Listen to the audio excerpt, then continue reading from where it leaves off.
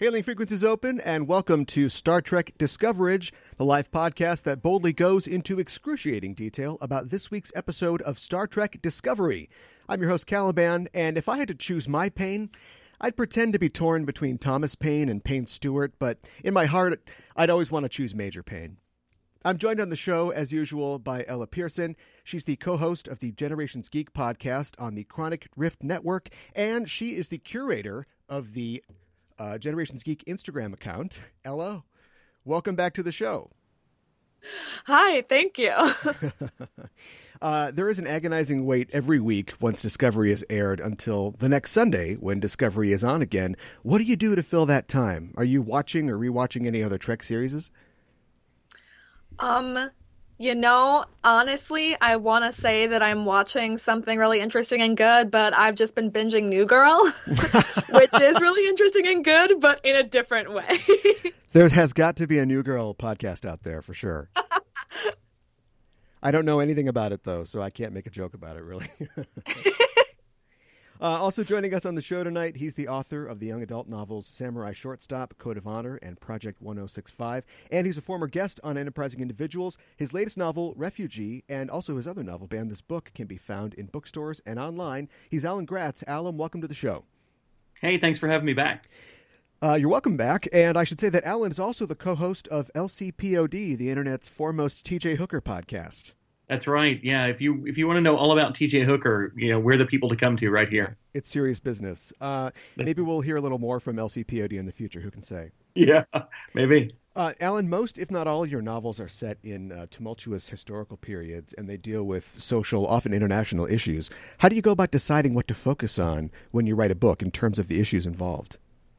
Well, I write for kids, and so my main audience is middle schoolers. So I'm always looking for a story where I can get a kid as the protagonist, and that does limit the kind of stories I can tell. If I'm writing about World War II, I can write about a kid in the Resistance, or I can write about a kid in the Hitler Youth. It's harder to write a story about a bomber where they didn't have kids on bombers, or a submarine where there weren't kids on submarines. True. So that limits me a little bit, but otherwise. Unfortunately, there are plenty of times in our history where kids have been asked to do heroic, brave, dangerous things, where they've been asked to grow up and be mature before their time. And there are plenty of those stories to choose from, and those are the ones that I research and write about. Yeah. How do you make the issues digestible for younger readers? What I try and do is I try and keep it so that it's a page turner, so that they don't want to put the book down. But at the same time, I'm trying to put in all the stuff that really happened. I think kids, especially middle schoolers, really crave verisimilitude. I think that they have a really strong sense of justice. And so I think that when they see something done wrong to somebody, they want to see right done in return. They want to see, the bad guys get theirs in the end. Yeah. And boy, when you're writing about World War II, as I've had a number of times, you don't get a whole lot more bad than the Nazis. So, they're a really easy bad guy because they were super bad. And so I pick situations that are really black and white, but I also don't pull any punches when I describe what people were doing to each other. I think that's what kids really respond to. Yeah. Trek historically has always been preoccupied with issues similar to the ones that you write about. I can't remember if we talked about it when you were on the show previously, but were you looking forward to Star Trek Discovery? Yeah, we didn't talk about it. It was in the really far future, I think, by the time when we did ours. Yes. Any return to an episodic Trek, I am very much in favor of. We did talk about that briefly, I guess, that the one thing that we talked about the movies, and one of the things that, in the most recent Kelvinverse movie, at one point they've got Kirk saying, like, why don't we just go on missions anymore? And we were saying, like, yeah, that's our question too. Like, why can't we just go on missions anymore? Can we have a TV show, please? Yeah. So, really been looking forward to this one. I have a confession to make. Sure. So, you and I talked about me. This is one of my free days home. I've been on the road traveling, talking about my books in schools and conferences and festivals all fall. Right. And so this was like my one Sunday to be home and do this. And I said, oh yeah, I'll be watching the episodes on the road and I'll be ready for this. And cut to today where I hadn't seen any of the episodes yet. Oh, really? And I binge watched the entire run and then tonight's episode just to prepare for All right. Discovery. Then you're ready to talk about it. It's fresh for you. I'm ready to talk about all of it. Well, we all have, Ella and I, just this one, and you all of them, have watched. Right, and I've listened to your previous broadcasts. They've been Okay. great, and they've helped me answer a lot of questions that I had about the show, too. You're beefed up on it then. Well, Yeah. we've just watched episode 5 entitled Choose Your Pain, and we're here to break it down for the listeners. As always, we're setting a course for the spoiler zone, so be warned. If you're like Alan and you haven't quite, until this point, been able to see the episodes, we are going to spoil things, so spoilers are incoming. First of all, Alan, now that you have watched it, I'm intrigued to think or to find out what you thought about the premiere, the first 2 episodes. So I treated it. I really see it as prologue. I agreed with your assessment after the 3rd episode in your podcast, where you where you'd said like this was really like the first real pilot episode was 3, and why didn't the show really start there? And look, as an author, I try not to write prologues. I want to reveal all that backstory through action in the moment. And I was really surprised that they chose to do those 2 pilot episodes as really the backstory for then bringing us up to speed in that 3rd episode, where the action of our story, with Michael on board the Discovery, that's what the show is named for after all, Right. Really kicks in. And so, I mean, I thought that the episodes were good, but I really liked 3 on better. And I like one of your other guests, I really thought that maybe they could have started with 3 and woven that other information in later on. Yeah. I do have a pet theory, and we can get to this later. I know we want to talk about the episode first, but I have a pet theory about where they're going and why then the prologue, the pilot, is necessary for that. Okay. So I both don't think they should. I don't think they should have done it, but I have a guess as to why they did. Okay. Well, put a pin in that, and we will come back to that at the end of the show. Okay. Yeah. Well, Payne does get chosen this week, and of course the big story is the first appearance of fan favorite character Harcourt Fenton Harry Mudd, played by Rainn Wilson, of course originally played by Roger C. Carmel on the original series. What did you guys think about the first appearance of Harry Mudd and his depiction? I thought it was great. Yeah. I love Rainn Wilson, and I really felt confident that he was going to do a great job, and I love it. I'm excited to see more. Yeah, ditto on the Rainn Wilson casting. I love him as an actor and was really excited, actually, when they cast him. I don't care that he doesn't look like the original actor. I think that he's got the right attitude, the right mentality. He's going to bring the right flair to that character. He's certainly got enough rings. Go ahead. He's certainly got enough rings. Yeah. Yeah. I did wonder, the show has been pretty dark up until now. And as soon as I found out that this week, the one where I'd be talking to you about it would be the one where we get Harry Mudd, I was like, how in the world, now knowing this show through 4 episodes, are they possibly going to bring Mudd in any, like, this is like one of the most screwball characters from the original series, maybe the most screwball. Like, that totally doesn't jive with the show that we've got going on right now. And in fact, he's not as funny right now in this episode. There are moments of humor, certainly. Yeah. But they gave us a little bit darker edge to Mudd, I thought, tonight. Yeah, for me, this is, I think Ella and I talked about this last week, but I just like the show more and more every episode. And I think, like, this is probably my new favorite episode because the table is set now. Like, our table is fully set, and we're at that point where we can finally dive in and we can finally start getting – the show will never become fully episodic, but we can really get, sort of the week-to-week kind of goings-on of the USS Discovery and its adventures. And so we finally get thrown into this. And as far as Mudd goes, I mean, I don't know how funny he's going to be, but he's certainly going to be a presence. He's supposed to be in 9 of these. And there are 8 episodes left, so he's going to be. I was surprised he didn't come back to the ship with the cat. I was surprised the writers didn't bring him back to the ship. I thought for sure that's how we were going to have him in most of the episodes. Yeah, me as well. And of course, it's a tease. He will be coming back. I also and I never made this connection before, but so they've introduced, and we can talk about the Spore Drive and the Spore Hub technology, but they've introduced this. Apparently fictional fungus, the Stella Viatoris, and I never made the connection that Mudd's wife is named Stella, so I don't know if that's just a coincidence or if there is something to that.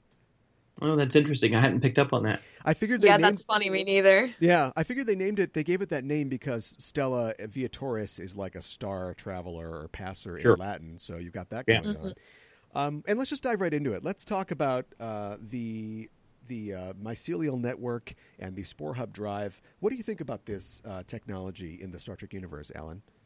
So I think it's intriguing. We get a little more background on it this week, which... Yeah, we dive a little bit more into it. There's that scene where, Tilly and Michael are there with Mark from Rent, Stamets. And we get a little bit deeper into what it is and how it works. I like this because I like the different direction it has taken the show. My guess is that, of course, this isn't how all the ships in the future work. We know this as Star Trek fans. So, my guess was first that there was going to be a problem with Ripper. I like to call him Tardy. There you go. With our tardigrade. But then we seem to maybe have solved that. We're going to maybe turn a human being into the vessel for this. But there has to be some cost to this, and there has to be something waiting in the wings that's going to make this not work. We still don't know exactly where Ripper came from, right? Like we know he was on the other ship, the Glenn. But we don't know where the Glenn got him. Yeah. And there's kind of this implication that he was maybe always on board the ship or something. Yeah, I thought the implication, because at the end when they shoot him off into space, is that, and apparently he has the ability to, of his own free will, and apparently he has will because he's sentient, travel this network. Maybe he just is a spacefaring creature who found the Glen because there was a concentration of spores there. Oh, I get it. Yes, right. Yeah, so I thought he jumped in himself. Oh, okay. Yeah, so he's like a hitchhiker, like in Hitchhiker's Guide to the Galaxy. Right, he just jumps into the hold, with the Volgons. So, I get that. So, I'm intrigued. I'm waiting for the other shoe to drop, the one that tells us why every ship in the fleet cannot be equipped with this. Yeah, me too. And I also like the fact that it's clear. I still think it's a wacky idea, but it's clear that it's in service to a particular story and something they're trying to tell. And I think that that's neat. Although subspace is basically the force of Star Trek, isn't it? Like it's something they introduced that if there's subspace spores, and it's like that sounds kind of like midichlorians to me. Like or like the Speed Force from Flash. I mean, it's this magical place where you can park anything you need to or pull whatever you need out of it. Yeah, right. Well, we see a little more this week. We see a really cool starbase where Lorca begins the show talking to some other personnel in Starfleet. Yeah. We see another Vulcan, and he talks again to this Admiral Katrina. I still can't remember her last name. It's Cornwall or Cornwell, something like that.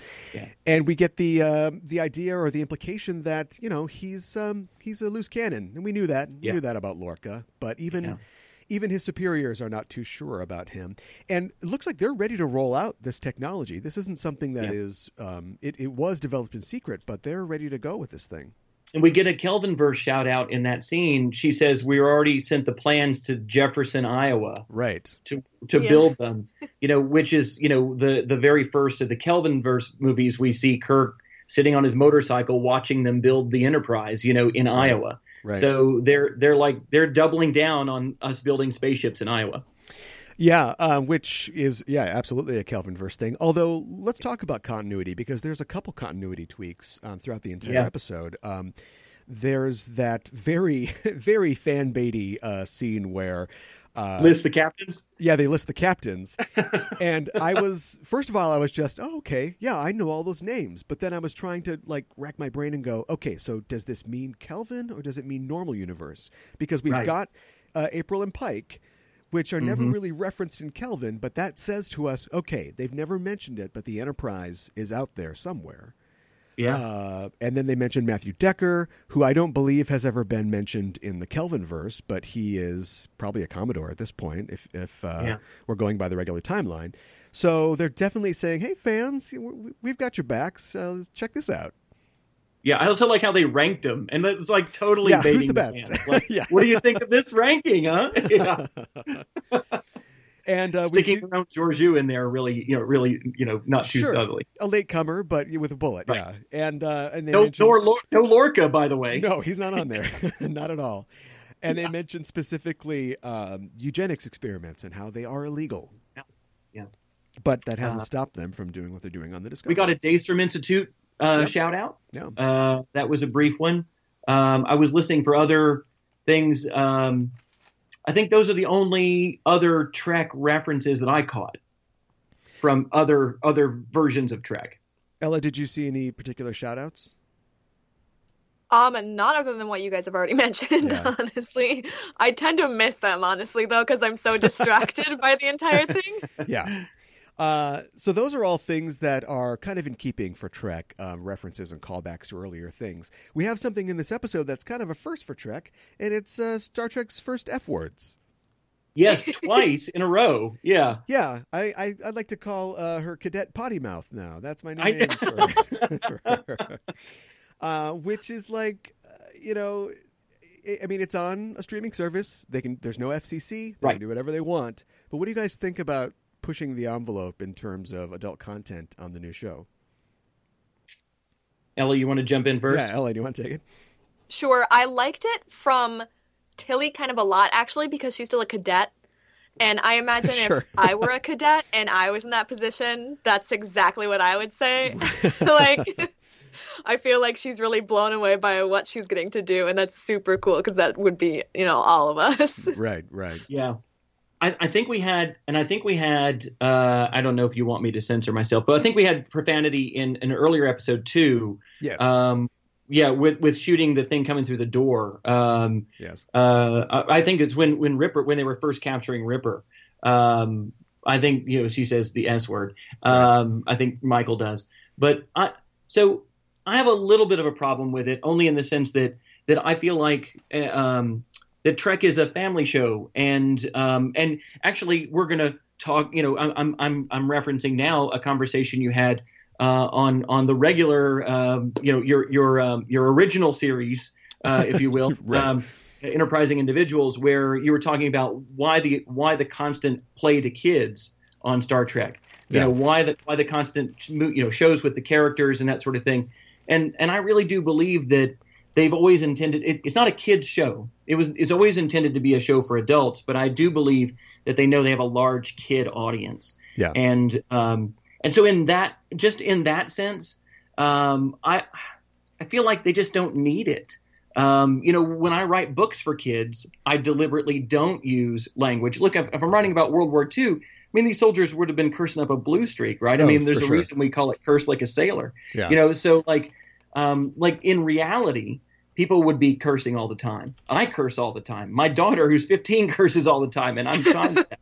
Yeah. But when I'm writing books for kids, I know that not every kid that's not cool with every family. And so to gain the widest readership possible, I avoid that.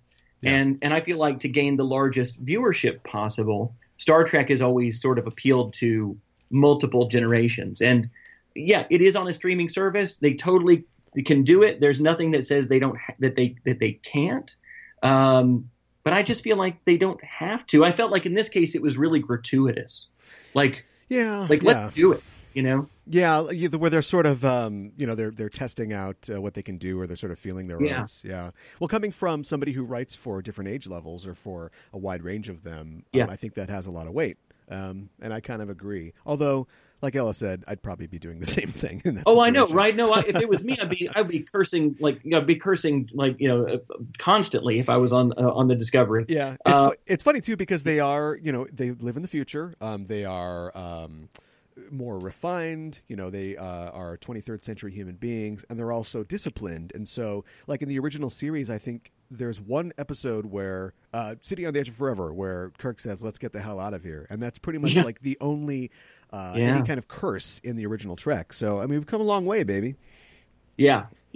Well, we came a lot further at the end of this episode. We get our first, gay couple on a series of Star Trek. So, I mean, like on a TV series, right? So, good for Trek, and we have come a long, long way to end up there. Yeah, absolutely. But so I guess we get a couple F-bombs and we get a gay couple all in one episode. We're going to just go. I'll take it. Yeah. And it's you mentioned Mark from Rent before. It's a Rent reunion of sorts. Right. Actor Wilson Cruz, who plays Dr. Culbert, did play Angel in Rent on Broadway. Although I don't think they ever were in the show at the same time. Okay. Yeah. But yeah, and there are some interesting developments as far as what's going on with Lieutenant Stamets, because he puts himself in the machine, which I think we all kind of saw coming. Yeah. But none of us could, of course, guess at what the ramifications might be. And I still don't know what they are. Like, what was that? What was going on with the man in the mirror? Yeah. My daughter... unsettled. Unsettling, right? Yes. Freaked out. Yeah, I was watching this with my wife and daughter. My daughter's 15. And so one thing that you guys haven't mentioned in Discoverage so far, and I'm surprised because it feels like it feels like they're totally doing it on purpose, is the fungal corridor is the upside down. I mean, like, this is totally Star Trek meets Stranger Things. And like, we've got this other world that we pass through. We've got creatures who inhabit it. We've got, and then at this moment at the end, my daughter's like, he's going to barf a slug. He's going to barf a slug. Okay, sure. Like, she's been rewatching Stranger Things. She's ready for the new series. And she's like, he's totally going to barf a slug. And then he didn't. But then we see that weird mirror thing and she's like, called it. I mean, like, and I still have to give her credit for that. She saw the weird moment coming. And because it's totally Stranger Things-ish, if you will. Barf the slug is the new save the cat moment. I think. If you're going to barf, I know he's going to barf the slug. It's going to happen. Yeah, hopefully it's not the new jump the shark. Yeah. Right. Yeah, exactly. We have not talked yet about Captain Lorca and what he goes through in this episode, and he goes through a lot. Also, we meet a new character in Shazad Latif's Lieutenant Tyler. Who I guess is going to become a regular now. Is that right? Yes. I like the fact that they didn't feel the need to, just start with all the characters involved, and they're sort of accruing people as they go. And as Ella and I learned last week, they're also willing to say goodbye to people, right? At a moment's notice. And as soon as I saw this guy, I'm like, maybe this is our replacement security officer. Yeah, maybe. Yeah. He also, I don't trust him, and it's And there's something fishy. There is, and they do that. I think if this was an original series thing, he would come in, he'd be all happy and smiley, and then he would turn on us. And since we are now all smarter viewers than we were in the 60s, they give you a little bit where it's like, oh, I don't think I can trust him. Oh, no, it turns out that wasn't a big deal. But that's going to hide like the bigger thing that we can't trust him with later. Right. What do you guys think about that? I think that he's very much a character, like going back to World War II and writing about World War II as I do. Yeah. There were people who were collaborators or people who were seen as collaborators, like especially in concentration camps. There were Jewish women who were pulled out by the German officers, and they were given food and they were given better treatment in return for not exactly a tit for tat, but no, it was sorry, no pun intended. But they would have sex with these women and then treat them really well. But the Jewish prisoners viewed them, they're like, hey, you're collaborating. And the women were like, what else am I supposed to do? And they're like, well, you fight, you claw, you have them kill you instead of relenting. It was a really contentious thing. Yeah. And they flip it by having it be a guy who's being, sexually abused by a Klingon woman. Yeah. But it felt very much the same kind of situation to me where, Lorca calls him out. He's like, you've been here for 6 months and there's not a scratch on you. You're a collaborator. Right. And then he admits why he's like that. But it's still, there's the open question of, has he been accepting that to get the preferential treatment, or has he really bristled at it?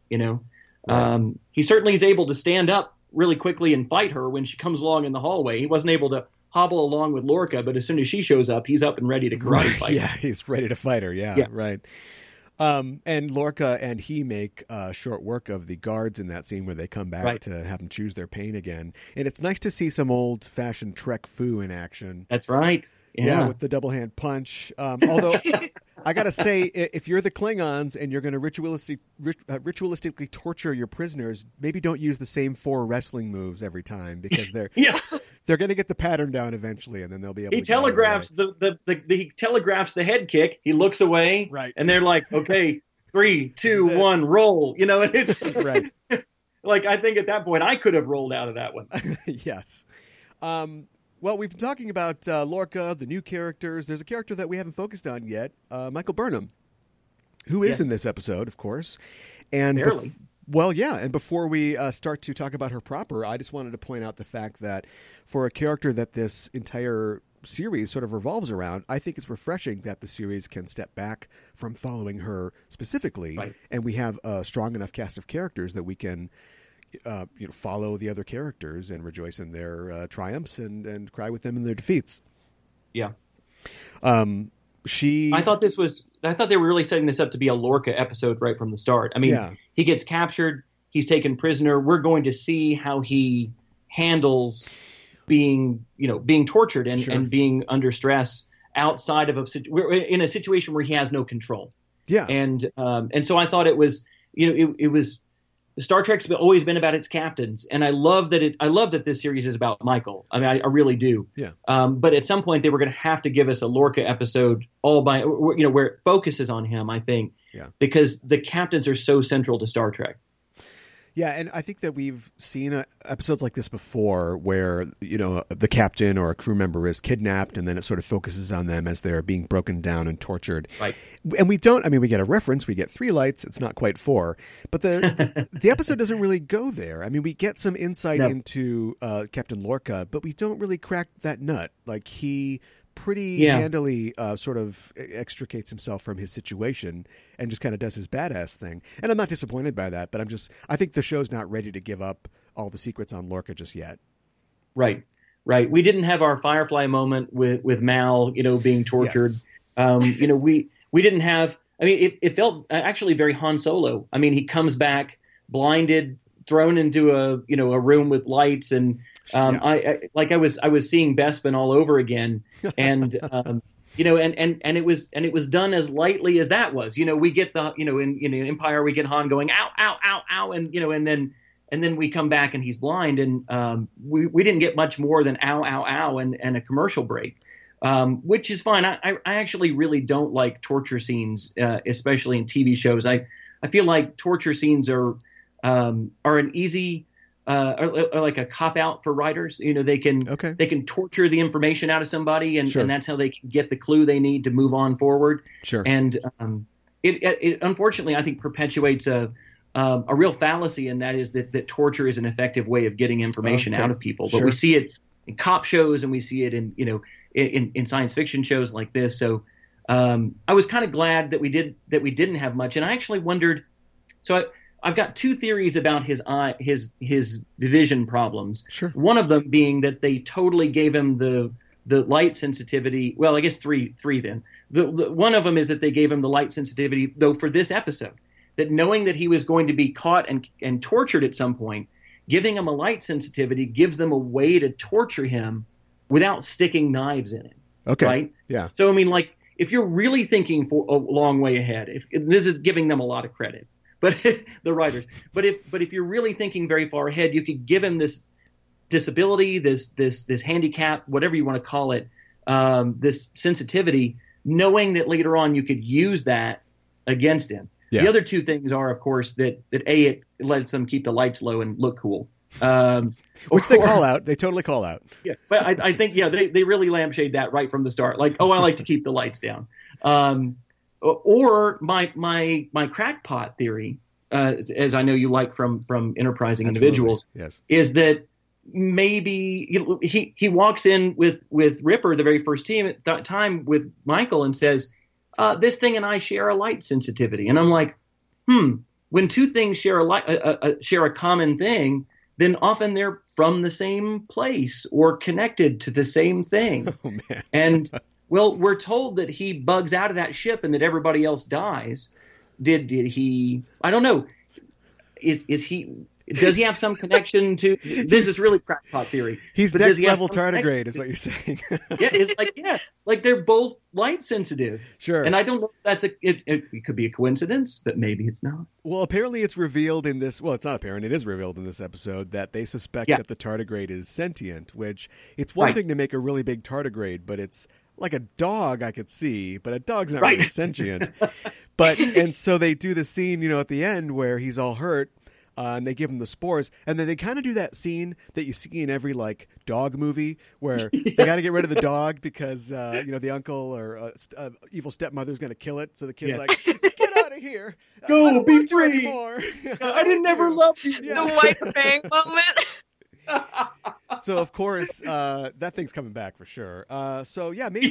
Maybe you're right. Maybe if they had tortured him some more, he would have curled up in a ball, and then they'd have to all the water would have sucked out of him. You know, I mean, if they pour fortune cookies on him, he'll come back. I still want to know how it's a crackpot theory, not my best theory. It's not bad. I like that one though. Yeah, I'm still wondering how the fortune cookie thing's going to come back around, just from a writer's perspective. I know, right? Or maybe it's just a one-time gag, but I don't know. I hope not.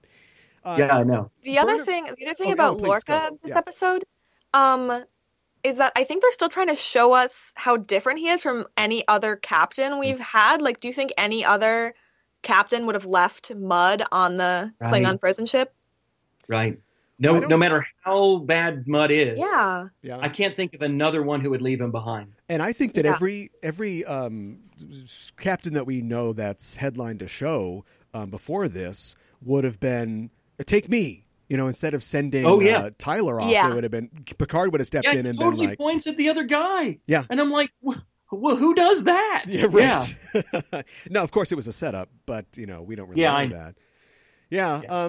It's he's a mystery, Mr. Lorca, as is the actor who plays him, Jason Isaacs. But back to get her done. Back to Michael. I do Burnham. just a couple more things. Just overall, sure. You guys haven't talked about it, but he has a standing desk in his room. Yes, which is, look, I'm all about the standing desk. I think it's a great way to not sit on your can all day. Right. But it's just really strange. And they even had that scene, I think, in tonight's episode. I did watch them all back to back, so they run together for me. Yeah. But I think in tonight's episode, where Michael comes to talk to Saru and tell him about that Tardy is having issues, and they're standing behind it together, right. And there's no Picard sitting behind his desk with somebody sitting in front of it, having a meeting. It really changes the dynamic of those conversations. Yeah. I kind of like it. I think it's a really interesting decision to have the desk, but to have no chair in the room. Yeah, I'd like to see Riker get his foot up on that. I know, right? He would. He would totally mount that desk. That would be really tough. So Burnham and Saru have a conflict, and then they have kind of a reconciliation of sorts near the end of the episode. And I was wondering about you guys' opinion of how that relationship is sort of developing. We also find out that, we knew that it was kind of about Captain Giorgio, but it really gets underlined that that's really the source of his resentment for her. Ella, did you think that played well, that came off well? Yeah. So the thing about... I was actually thinking about this during the episode about how complicated their relationship is, and I really love how they're kind of colleagues and they're sort of friends, but more in the way that they've known each other for a long time and that they have this mutual admiration for Giorgio. Yeah. But something that influences me when I'm watching is that I've already read the first Discovery novel, Desperate Hours by David Mack. Sure. And there's a lot of solo Saru scenes in there where you really get into his head, and so there's a lot more backstory in there about his jealousy and how visceral his feelings are about it. He's really hurt. Wow. But I'm really looking forward to their relationship progressing, especially now that Burnham has given him the telescope. That was so touching. Yeah. That was a really nice moment. Yeah, I think so. I think that what the whole, at least first season, if not the whole series, but I'm guessing maybe the first season. My guess about what the whole first season is really truly about is Michael's progression from a person who was more like Lorca at the beginning to a person who's more like Georgiou at the end. Okay. And like they've already dropped in a couple of different episodes, like people telling her this over and over again. There are conflicting theories. We're told over and over again that Lorca uses people to his advantage, right? Yeah. I mean, and we've seen examples of it. And we saw him walk away from Mud today, and we saw him, there the guy says, leave me, I'm dragging you. And he's like, okay, see ya. Like he says, I'll be back. And he does come back, but he leaves the dude, and like this is a guy who, and he tells us, he confesses to us that he blew up his entire ship full of people so they wouldn't fall into Klingon hands. I mean, that's hardcore. And then Georgiou tells Michael in her will, her farewell message to her, that she hopes that she learns to care for the people in her care. Mm-hmm, mm-hmm. And my feeling is that they're setting this up for Michael's journey to be learning that lesson. And I feel like by the end of the first season, she has to win over every single person on board Discovery. And that the hardest person to win over, to get back to your original question, is Saru. That's the deepest problem that she had, the deepest rift that she has with anybody on that ship, because they had, as Ella says, this long time together on board the Shinzu, that and this jealousy that he felt that really had nothing to do with her. Like then she goes and gets Georgiou killed, and or doesn't protect her or whatever. He still blames her. Yeah. And she committed mutiny, which she definitely did. Yeah. So he had this deep-seated resentment already, apparently, from the novel that Ella read, and also now this extra reason to hate her. And so I think that the biggest repairing is going to be between the two of them throughout the series. Yeah, I hope so. And that seems to start in this episode. Yeah. I don't think it's fixed, though. It shouldn't be. No, it's not yet. No, for sure. Although the telescope goes a long way. Yeah. So, Ella, that's a vote in your favor for Desperate Measures, then. Desperate Hours, yeah. Or sorry, amazing. Desperate Hours, yeah. Yeah, it's like I was holding back tears for like a solid like 1/3 of it.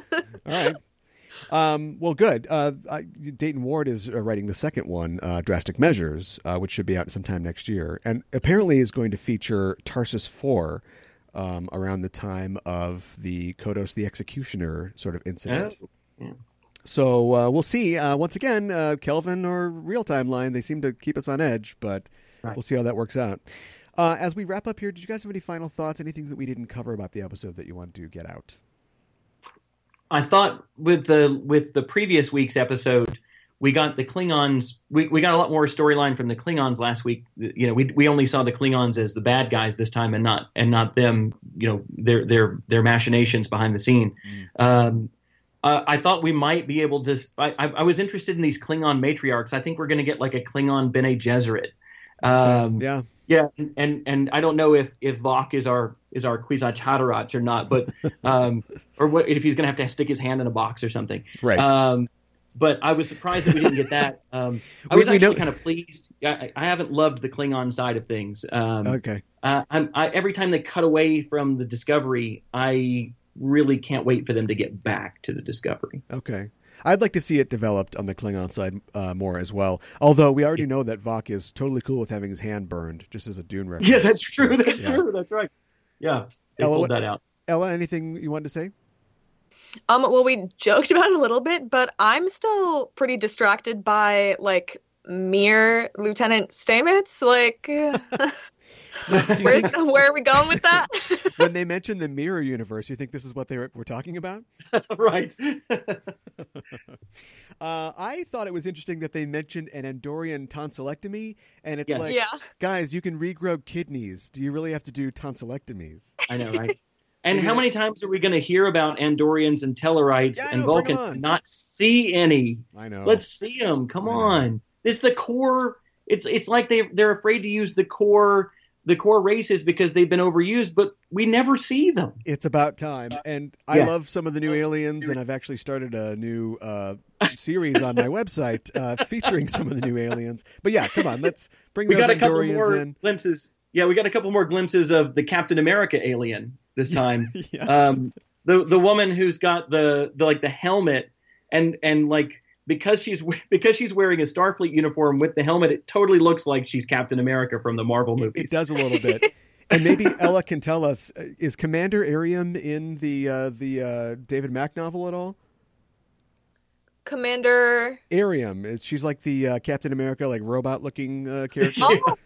I don't think so. Okay. It's mostly on the the Shenzhou, Shenzhou? right? Sure, yeah. Shenzhou. Yeah. So we have Daft Punk lady though. Daft Punk lady. Oh, right. good. She's good. Yeah, because Daft Punk lady was on that ship that went down. That's right. Yeah, I don't think she made it. Yeah, Ensign Goldblum didn't make it back this week, I noticed. We keep seeing all these other weird... There were a couple of blue aliens in the background in the cafeteria. Yes. One that had like Nicki Minaj hair going down the back. Right. So alien Nicki Minaj was at that table.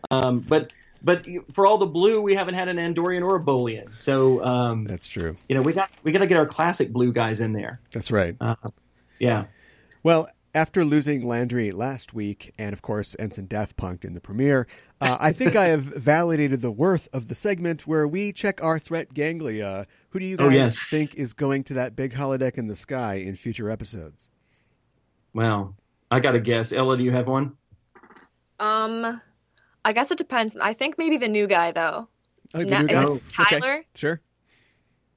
Maybe not right away, but yeah, I think he's going to stick around. I'm guessing that it's either Mark from Rent or Mark from Rent's boyfriend or husband. I don't know if they're married, but I wonder if his partner will die because whatever Stamets has done is going to, the slug's going to come out at some point. I mean, like this, he's going to barf up the slug and then it's goodbye partner. So I'm guessing, and he's not even the CMO, which I thought was really interesting.